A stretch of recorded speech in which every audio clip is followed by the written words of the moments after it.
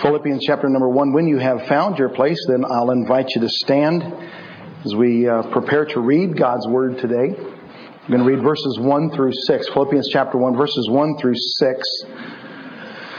The passage I'll be preaching, at least the theme, the concept I'll be preaching is found in verse 6. But let's get this in this context here and see what's going on here.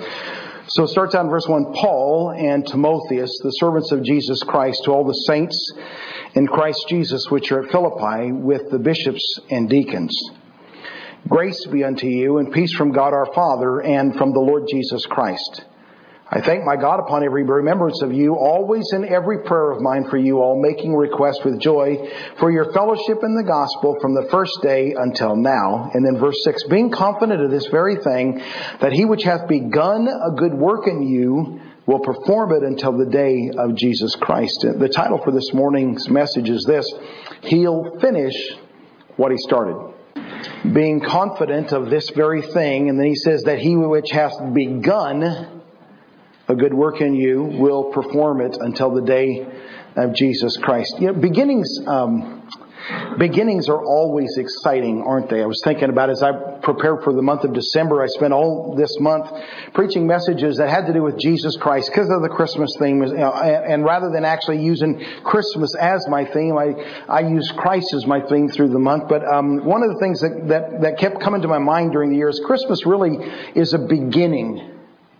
It's not the end, it's a beginning. And beginnings are always exciting things, like the opening kickoff of a championship football game. It's an exciting moment. Or when the starting flag waves at the Indianapolis 500. It's an exciting moment. Or the beginning sprint of a long-distance race. It's an exciting moment. Beginnings are always exciting kind of things. Enthusiastic, spirited, hopeful.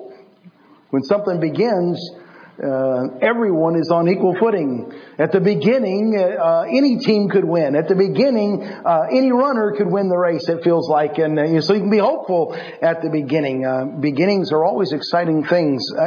For me, growing up the way I did, rodeos, at the beginning was the grand entry. And it was an incredibly exciting moment always. All of the contestants, or let's think about this, at least all of the contestants had horses. I always did all around stuff. So I rode steers and then later bulls as I grew up, but I also did all of the timed events, and so I always had a horse. And I don't know about the guys who were just bull riders what they did during the grand entry, if they borrowed a horse or if they just sat around acting tough or something like that. I don't know. But those of us who had horses, we always participated in the grand entry. And the grand entry, so all of a sudden the gate to the arena opens up, and here comes the American flag. You've got someone on horse with the American flag, and they come in with a horse going full throttle, and they're going to go around the arena, and then after them will be some flags for the rodeo of the state. There'll be some other flags that come in, and then after all of the flags are in, then they got the rodeo queen and princesses.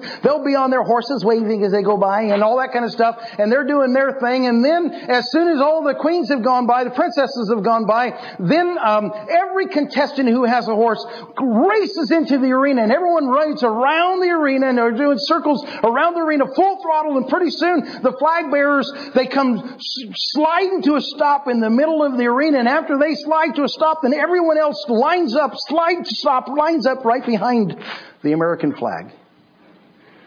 Once everyone is stopped, then the announcer will say something, and everyone will stand. All of those in the grandstands will stand and take off their hats, and the national anthem is played. All of the cowboys in the arena take off their hats as the national anthem is played. And once that's all done, then and a couple of announcements are made. The flag bearer takes off, kicks the horse into a full run, from a standing stop to a full run, and she does another circle around the arena, and everyone follows her around the arena. We're all going full throttle out of the gate.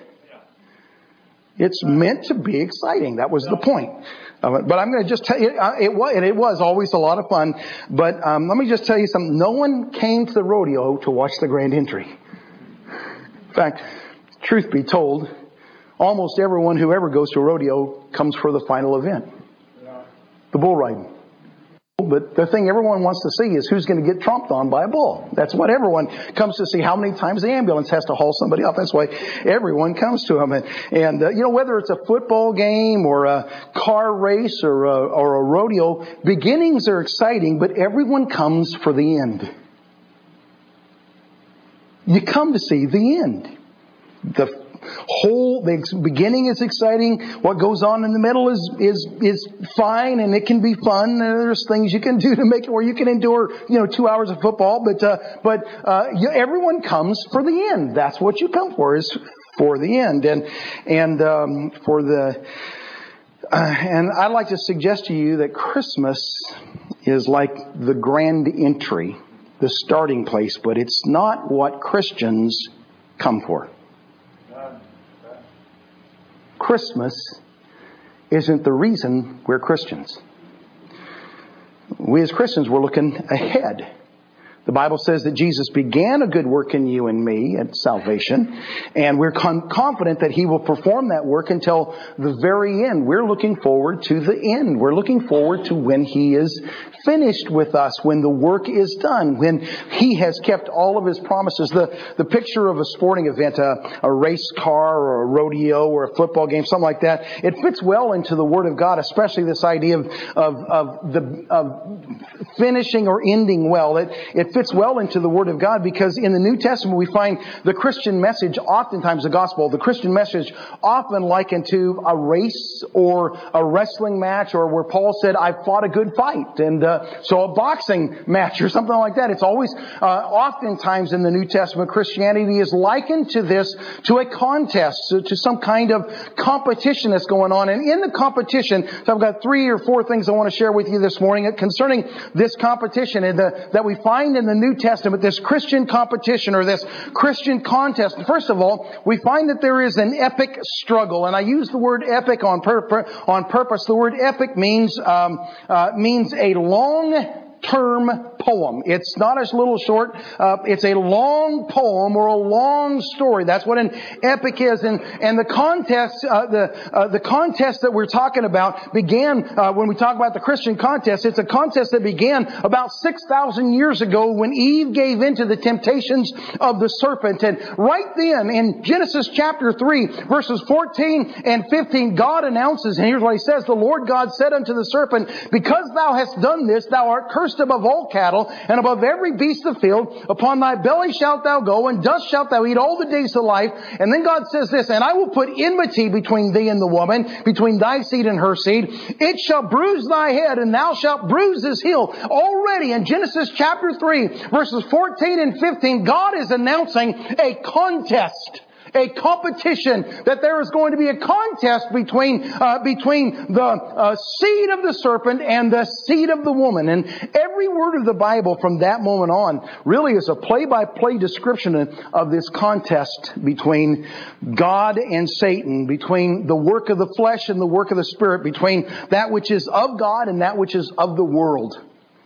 Sometimes I was thinking about it. You know how you'll have sports broadcasters that'll their job is to give color. Sometimes when you're reading in the Word of God, there's a lot of color, and God describes clearly to you what is going on in that particular passage. And sometimes there isn't much color at all. All you get is just the facts of here's what happened, here's the score, and here's where we are at this point. And so sometimes you get more detail, sometimes you get less detail, but all the way through the Bible, from Genesis chapter 3 all the way to the last page of Genesis of Revelation in chapter 22, what you're finding, what you're seeing is a contest that is being waged between good and evil, God and Satan, the spirit and the flesh, and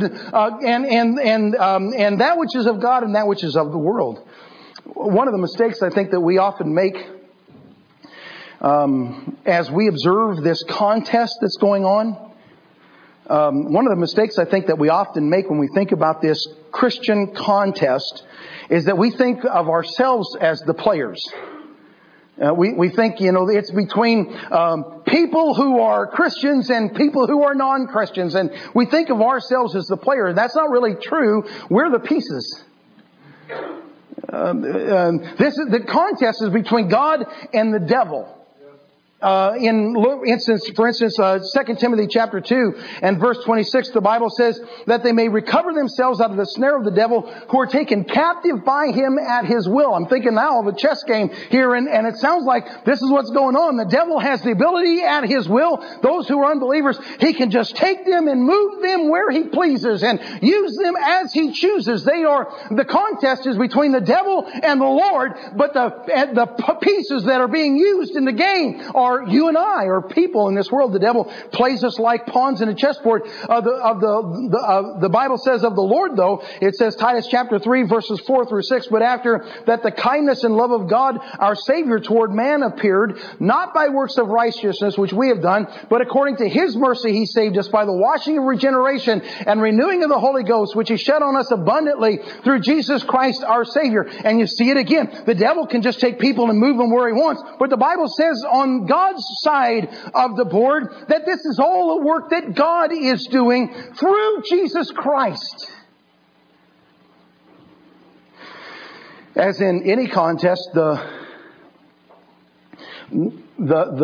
winning line looks like it shifts back and forth between the contestants. And sometimes a football, what I'm thinking of right now, sometimes, that line of scrimmage, it moves back and forth. And sometimes you look at the scoreboard and it'll look like one side is winning and then it looks like the other side is winning. And from moment to moment, who looks like they're in the lead can change. But that's a little bit deceptive in the competition that we're talking about scripturally. I'm reminded of a line that Rush Limbaugh used to say. I don't know if he still says it or not, but he would announce his program and say, with one hand tied behind my back, just to make it fair to the liberals.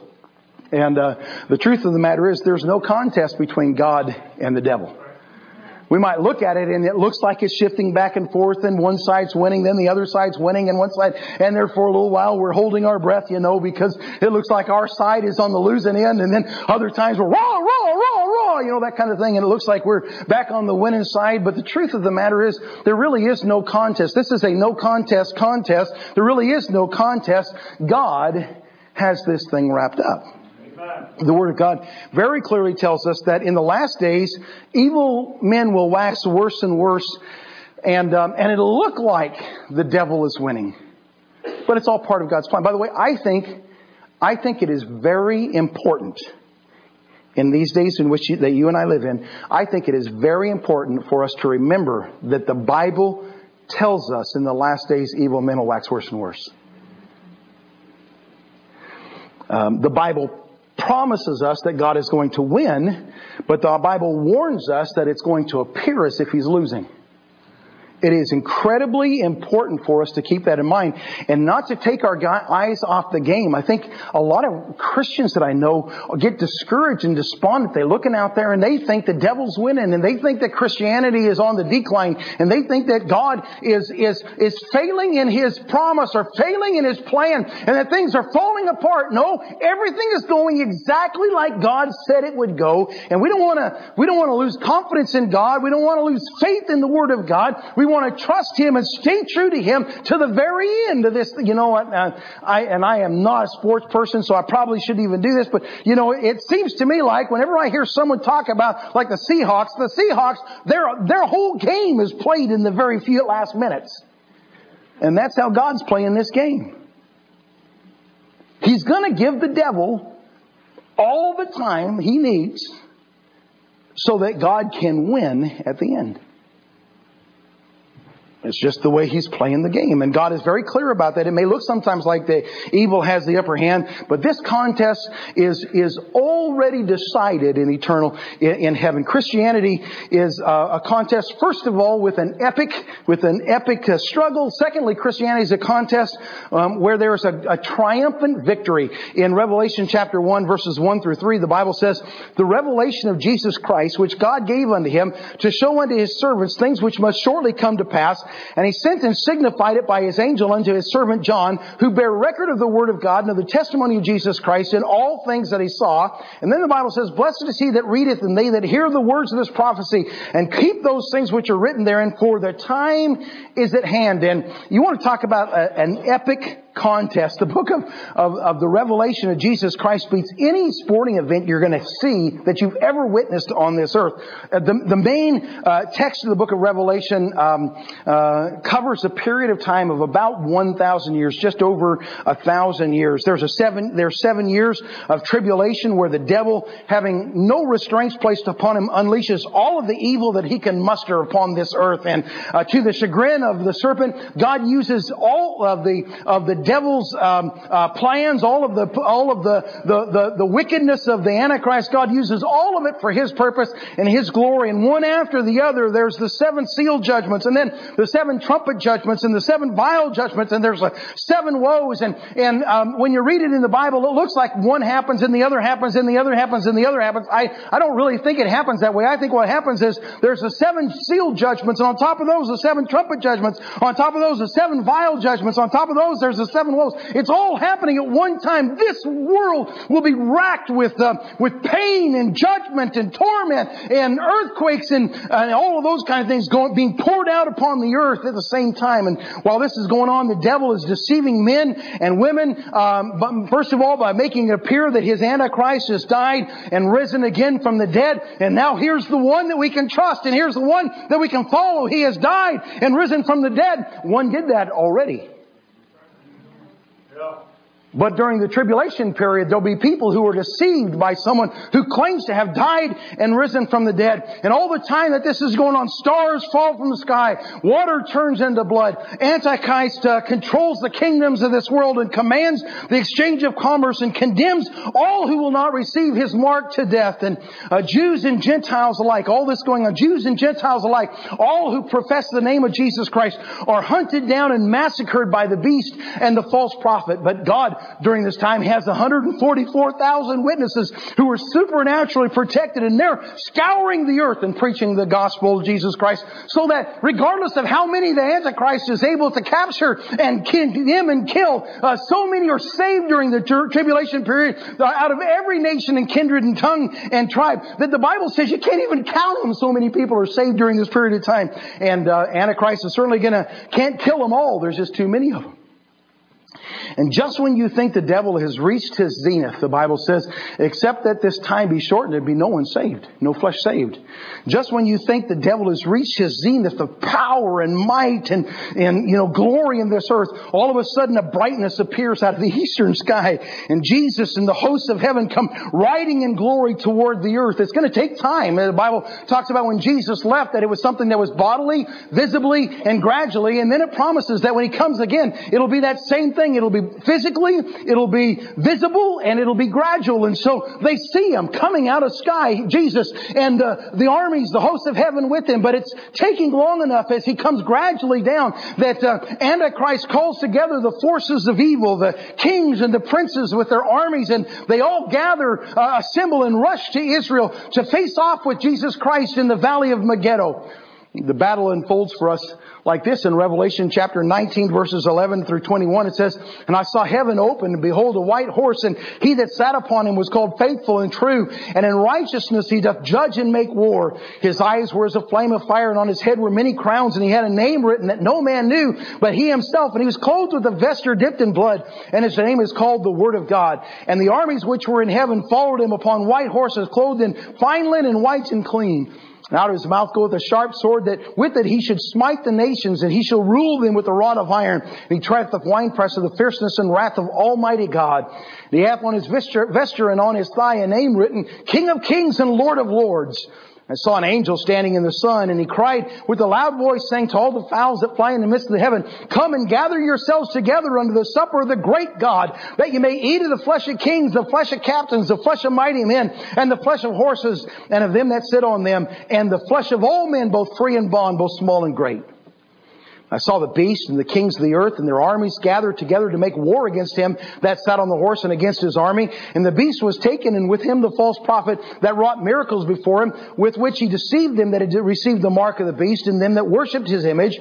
These both were cast alive into the lake of fire burning with brimstone. The remnant were slain with the sword of him that sat upon the horse, which sword proceedeth out of his mouth, and all the fowls were filled with their flesh. It's a no contest contest. It doesn't, these armies gather together at Megiddo to fight Jesus and His armies, but the armies of Christ don't even get involved in this thing. They are slain. The enemy is slain with the sword that proceeds out of the mouth of God. He just speaks, and it's so. They're defeated. Those armies are slain. The beast and the false prophet are thrown into the lake of fire and brimstone, and Jesus Christ sets His throne in the city of Jerusalem. But still, the contest isn't over. That's just the first 7 years of the tribulation of the book of Revelation, and the contest isn't over yet. And Antichrist and the false prophet and the beast are thrown into the lake of fire and brimstone. But the devil is cast into the bottomless pit. He's chained there, the Bible says, just for 1,000 years. And I can't explain why this happens, but the Bible says after 1,000 years, God looses the devil upon this earth. 1,000 years Jesus Christ has ruled and reigned in the city of Jerusalem. For 1,000 years, people have known nothing but perfection. They've known nothing but paradise, a world where the child can play with the wolf and the lamb, or the lamb can play with the wolf, and the child can lay on the cockatrice den, the poison snake's den, and nothing will harm him. The Bible speaks about a time of absolute peace, and where they were ruled and reigned with the rod of God, the righteousness of the Lord Jesus Christ. People talk about that. If Jesus would just tell me what to believe, if Jesus would come down and just tell me what's right and wrong, which Bible I should use and which church I should go, if Jesus would just do that, I'd do the right thing. And they're lying through their teeth. They probably don't even know they're lying. Because what happens during the 1,000-year reign of Christ is Jesus is right there telling people how to live and what is right and what is wrong. But after 1,000 years, Satan is loosed from that bottomless pit. And he's able to, how in the world is this possible? He is able to assemble from among those people who have known nothing but the perfection of Jesus Christ. He is able to assemble an army against God. Almost nothing is said about the battle that takes place. Satan's armies, the Bible, Satan is loosed. He gathers together these armies of people that have lived under the leadership of Jesus Christ for these 1,000 years. He gathers together an army, and the Bible says the armies of the devil encamp the saints, and then fire comes down from God out of heaven and devours them. That's all it says. Satan assembles an army. The army comes and surrounds the people of God, and God kills them. That's all it says. And then the Bible says the devil is cast in the lake of fire where the beast and the false prophet are, never to be released again. Is that not an unbelievable triumph? I mean, if you think about what's just happened over these 1,007 years, and all of that stuff right at the beginning of the battle, the 7 years of back and forth looking thing, and God throwing, if you picture it this way, God hurling stars from the sky on the earth, and the devil slaying Christians as fast as he can. And you see all of this going on, and then Jesus comes down, and it looks like the whole thing is over. He just speaks, and their armies are gone, and He sets up His kingdom, and you think, oh man, this thing it's a done deal now. But then the devil able to show up again and put together an army. And then Jesus there it is, the fire from God falls down, and they're gone. This thing is unbelievable. Who could have ever called it that way?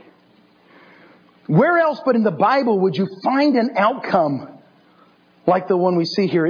There is this epic struggle, and there is this triumphant victory, but then Christianity is a contest in which there is finally this glorious reward. Revelation chapter 21 verses 1 through 3. The Bible says, "And I saw a new heaven and a new earth. For the first heaven and the first earth were passed away, and there was no more sea. And I, John, saw the holy city, New Jerusalem, coming down from God out of heaven, prepared as a bride adorned for her husband.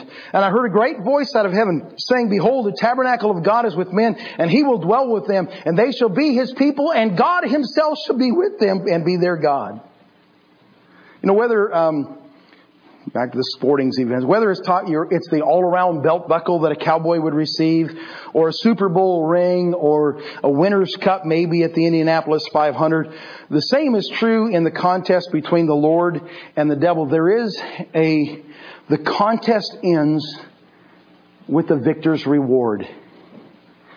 The difference is, in this contest, that when Jesus wins the prize, or when Jesus wins the victory, it's you and I who get the reward. For all of eternity, we live with Christ. Now, you don't want to say that you're His reward, right? So it must be that He's our reward. He wins the victory, but we get the prize. The devil uses people as pawns in his battle, but God sees all of us as His children. And when Jesus Christ, the only begotten Son of God, finally defeats Satan, you and I who are born again by faith and adopted into God's family, we share the spoils of the victory. The Bible says we become joint heirs with Jesus. We get a mansion prepared for us in glory by Jesus, and we live with God for all of eternity. The Apostle Paul in Philippians chapter 1 and verse 6 says this. He says, being confident of this very thing, that He which hath begun a good work in you will perform it until the day of Jesus Christ. What he's saying there is, I am confident of this, that the thing that God started in you, He will finish. He'll perform. Perform is another way of saying finished. The thing that God began, when He spoke into existence the heavens and the earth and Adam and Eve, the thing that God began, nothing changed when Eve gave in to the temptation and Adam chose to follow his wife into disobedience. Nothing changed during all of those years of compromise and idolatry that Israel went through. God chose out Abraham, and from Abraham called out a nation of people. The Bible says like sand on the seashore and stars innumerable. And God calls them out to be a children, a people of His choice. And though they compromised and fell into idolatry and eventually rejected Jesus Christ, nothing changed in the plan of God. And you and I were born again, and we don't always live up to our title as believers, do we? But when you mess up, and you fall into sin, and you don't do as you ought to do, nothing changes in the plan of God. The thing that He began in you will be performed. He will finish what He started. I'm telling today that I am confident, and you can be confident. I am confident that the Bible is true. I am confident that heaven and hell are real. I am confident that you will live either in heaven or hell, depending upon your faith. I am confident that faith in Christ is the way to heaven, and I am confident that if you will ask Him to, He'll save you right now. And if you will surrender to Him, He will use you the rest of your life. Being confident of this very thing, that He which hath begun a good work in you. Christianity isn't what we're doing. It's what He's doing. That He which hath begun a good work in you will perform it until the day of Jesus Christ.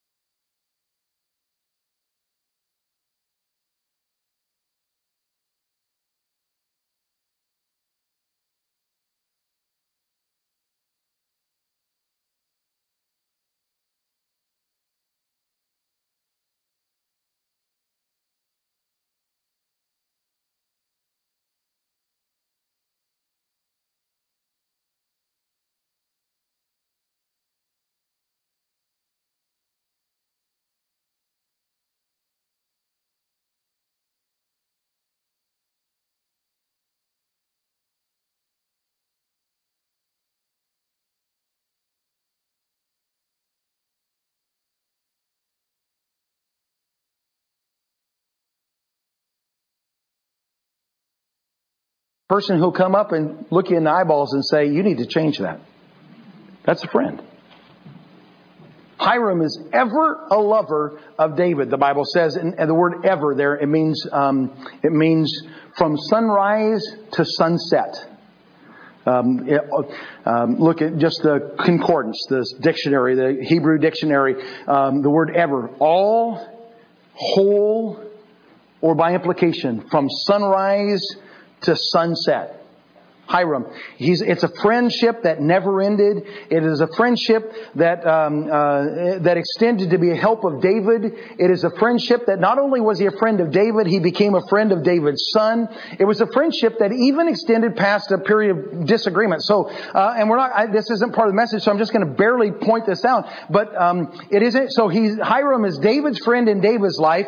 Hiram is Solomon's friend when Solomon becomes king. But there comes a point where Solomon and Hiram have a disagreement. And we're not going to go through the story, but Solomon pays Hiram, Hiram is helping Solomon build the temple, and in exchange for helping him build the temple, Solomon gives to Hiram, I think it's 20 cities, and Hiram says, what are these? I mean, if you're going to give me a gift, give me something that's worth something. It's, there is a disagreement. They have a disagreement, and yet, even though there is a disagreement, they still remain friends. They continue their activities together, their work together, their cooperation together. They stay friends. And I just want to tell you, it has been my experience as a Christian and as a member of a local independent Baptist church for the last 38 years or something like that we've been married almost 38 years, and I became a Christian, started going to church just a little bit before we got married. It has been my experience since then, since faithfully uniting with the local church, that I have developed some friendships, some that have lasted all of my life, and some that have become great friends. Some of my friends have become friends of my children now, and they are my friends, and they have been a help and a blessing to me. But now they have extended that friendship to Bohannon and to Caleb, and they are as good of friends. In fact, I always joke around with Dave Brown. Dave Brown is about as good a friend as pastor, as good a friend as I've got, Dave Brown in Yakima. But if I want to talk to Brother Brown, I ask Caleb to call him, because Brother Brown will answer the phone for Caleb. He won't answer the phone for me. I'm just one of his preacher friends. Caleb, will you call Brother Brown? And Brother Brown, yeah. I'm right here. Just like that. So he's my friend, and he's my son's friend, and he's Bohannon's friend as well. And I have some friendships since I've become a Christian and got hooked up in united with the local church. I have some friendships that have withstood some terrible disagreement. I have a preacher friend. I won't give his name. I have a preacher friend that. He and I had a disagreement about a missionary, and when I was still pastoring in the state of Oregon, and there was a guy who had pastored in the state of Oregon, and he had resigned his church. There was a very little church, and in fact, it had come to a place there were no people in the church anymore. It had a little building that was the city had threatened to condemn, and this guy comes to me and says, "God, I believe, is calling me to be a missionary, and I'd like to be sent out of your church, and what I'd like to do is I'd like to sell that property to help me to buy a vehicle that I can drive as I'm out on deputation." And the only thing that stood in the way of this was another pastor that was in a neighboring town to that one. So I called the guy up, and he says, "Yeah, that makes sense to me. I understand. I'll be fine."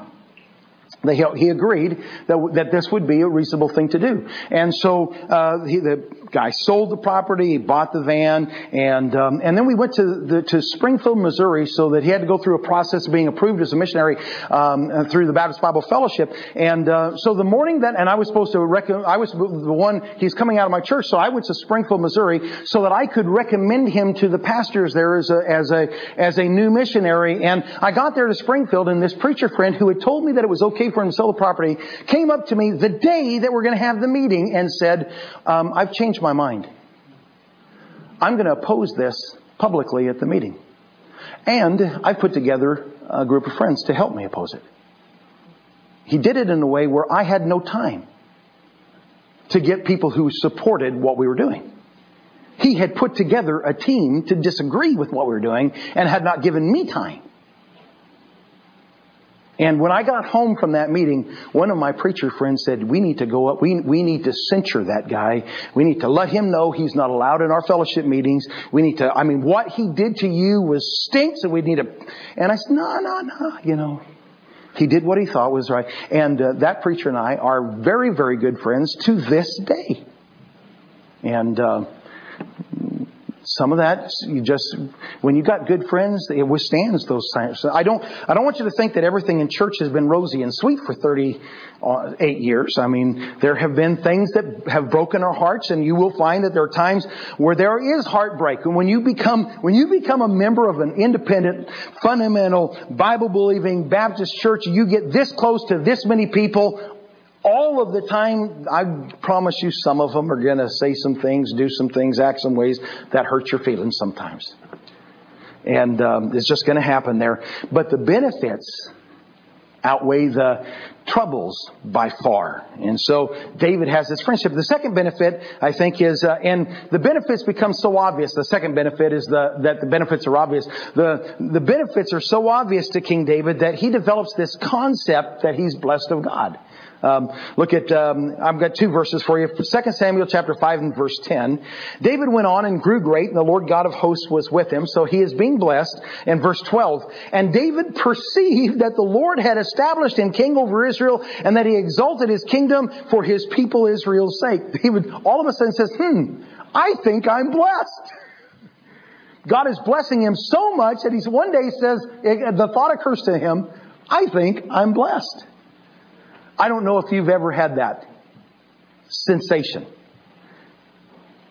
I think a lot of us struggle in our life so much, and we know our failures, we know our faults, we know, and all of us have things we'd like to accomplish in our lives. Even spiritually, we have things we'd like to accomplish spiritually, that things we'd like to have happen to us.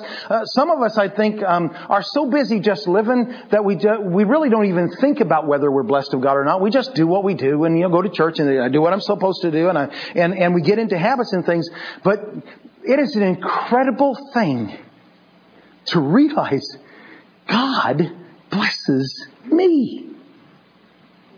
And David comes to that place in his life. God is blessing me. So I notice a couple of things that I see in these two verses. I'm going to try to take the two, verse 10 and verse 12, and I see one thing in verse 10 and another thing in verse 12 I want to point out to you. First of all, in verse 10 there is this fact of God's blessing. David went on and grew great, and the Lord God of hosts was with him. That's a fact. God was with him. God was blessing him. That's a fact. And may I tell you that the Bible promises, as a matter of fact, God is with you and blesses you if you're a child of God. If you're faithful to God, you're doing what God wants in your life. And I'm not saying you have to be perfect at it, because no one is. David wasn't either. But a child of God, the Bible promises He is with you and blesses you. It's a matter of fact. In Isaiah chapter 43, verses 1 through 3. But now thus saith the Lord that created thee, O Jacob, and He that formed thee, O Israel. Fear not, for I have redeemed thee. I have called thee by thy name. Thou art mine. When thou passest through the waters, I'll be with thee. And through the rivers, they shall not overflow thee. When thou walkest through the fire, thou shalt not be burned. Neither shall the flame kindle upon thee. Now, did you notice what God says? He says, wait a minute. Here, you're going to pass through the waters, and you're going to go through the rivers, and you're going to walk through the fire. Those things are going to happen to you. But don't fear. I'm with you. They're not going to overflow you. You're not going to get burned up by these, consumed by those things. For I am the Lord thy God, the Holy One of Israel, thy Savior. I gave Egypt for thy ransom, Ethiopia and Seba for thee. So there's an Old Testament promise. God says, you're mine, I've redeemed you. That means saved. I've redeemed you. I've saved you. You are mine. I will be with you through the difficulties of your life. It's a fact. But the promise goes on, God's promise goes on from the Old Testament into the New Testament. In Matthew 28, verses 18 through 20, Jesus came and spake unto them, saying, all power is given unto me in heaven and in earth. Go ye therefore and teach all nations, baptizing them in the name of the Father and of the Son and the Holy Ghost, teaching them to observe all things whatsoever I have commanded you. And listen, lo, I am with you always, even unto the end of the world. Amen. It's a fact. It's a promise of God. It's a fact. He is with you. Hebrews 13 and verse 5. Let your conversation be without covetousness and be content with such things as you have. For he hath said, I will never leave thee nor forsake thee. It's a fact. The Bible says in 1 Corinthians chapter 10 and verse 13, there hath no temptation taken you, but such as is common to man. But God is faithful, who will not suffer you to be tempted above that you're able, but will with the temptation also make a way of escape that you may be able to bear it. It is a fact. God's presence and God's blessing on the child of God is a fact. The Bible very clearly teaches that when we're saved, when we're faithful, and even when we're tempted, God is with us and helps us. He blesses us. It's a fact. But notice that not only is there this fact of God's presence, but in 2 Samuel 5, there is this perception of God's blessings. In chapter 5, verse 12, David perceived that the Lord had established him king over Israel, and that he had exalted his kingdom for his people Israel's sake. So it's one thing to have the Bible promise. It's another thing to believe it, to sense it, and to live it. May I suggest to you that the difference between the victorious Christian and the one who struggles in their spiritual life is that one knows what the Bible says and the other lives what the Bible says. I'm not trying to be judgmental or to be accusatory right now, but this is an absolute truth. Most of us in this room know what the Bible says, but we don't believe it. We don't live it. We know what the Bible says, but we've got all of our exceptions. Why what the Bible says doesn't apply to me? Until we come to the place in our spiritual life where we'll say, this is the teaching of the Bible, therefore this is how I live. This is the teaching of the Bible. Therefore, this is what I believe. This is the teaching of the Bible. Therefore, this is how I perceive my world. Until we come to that place, we're going to struggle. We're going to be miserable. We're going to struggle in our spiritual life until we come to a place where we say, this is what the Bible says. Therefore, this is how I respond and behave in my life.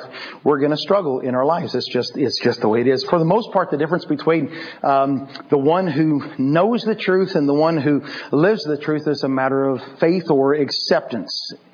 And every one of us will be best off if we simply just believe the Bible and behave according to what we learn. Now, last thing today, I've got one more point, and really this is it's not even a point, it's just something I need to add because it's there in the passage and it happens to be Father's Day.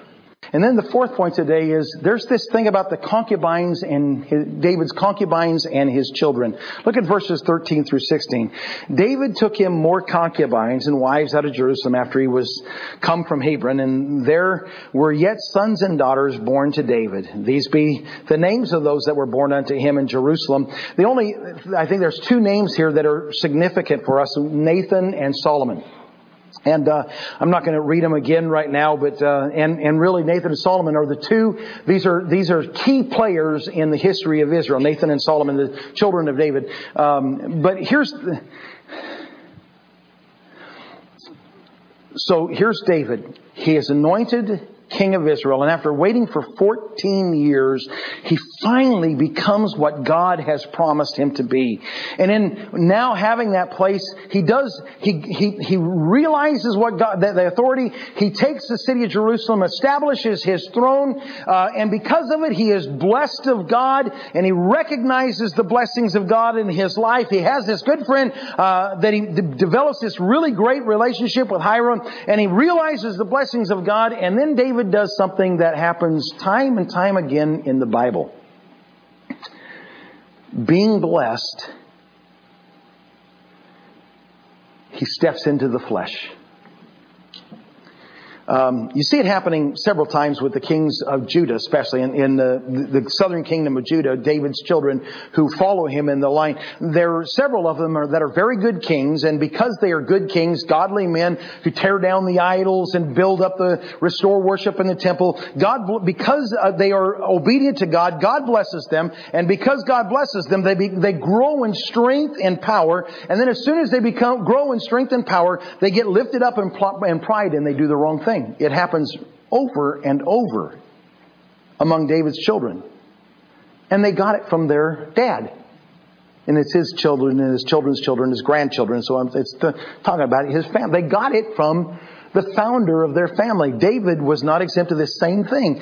He abused his power and created havoc in his family because of it.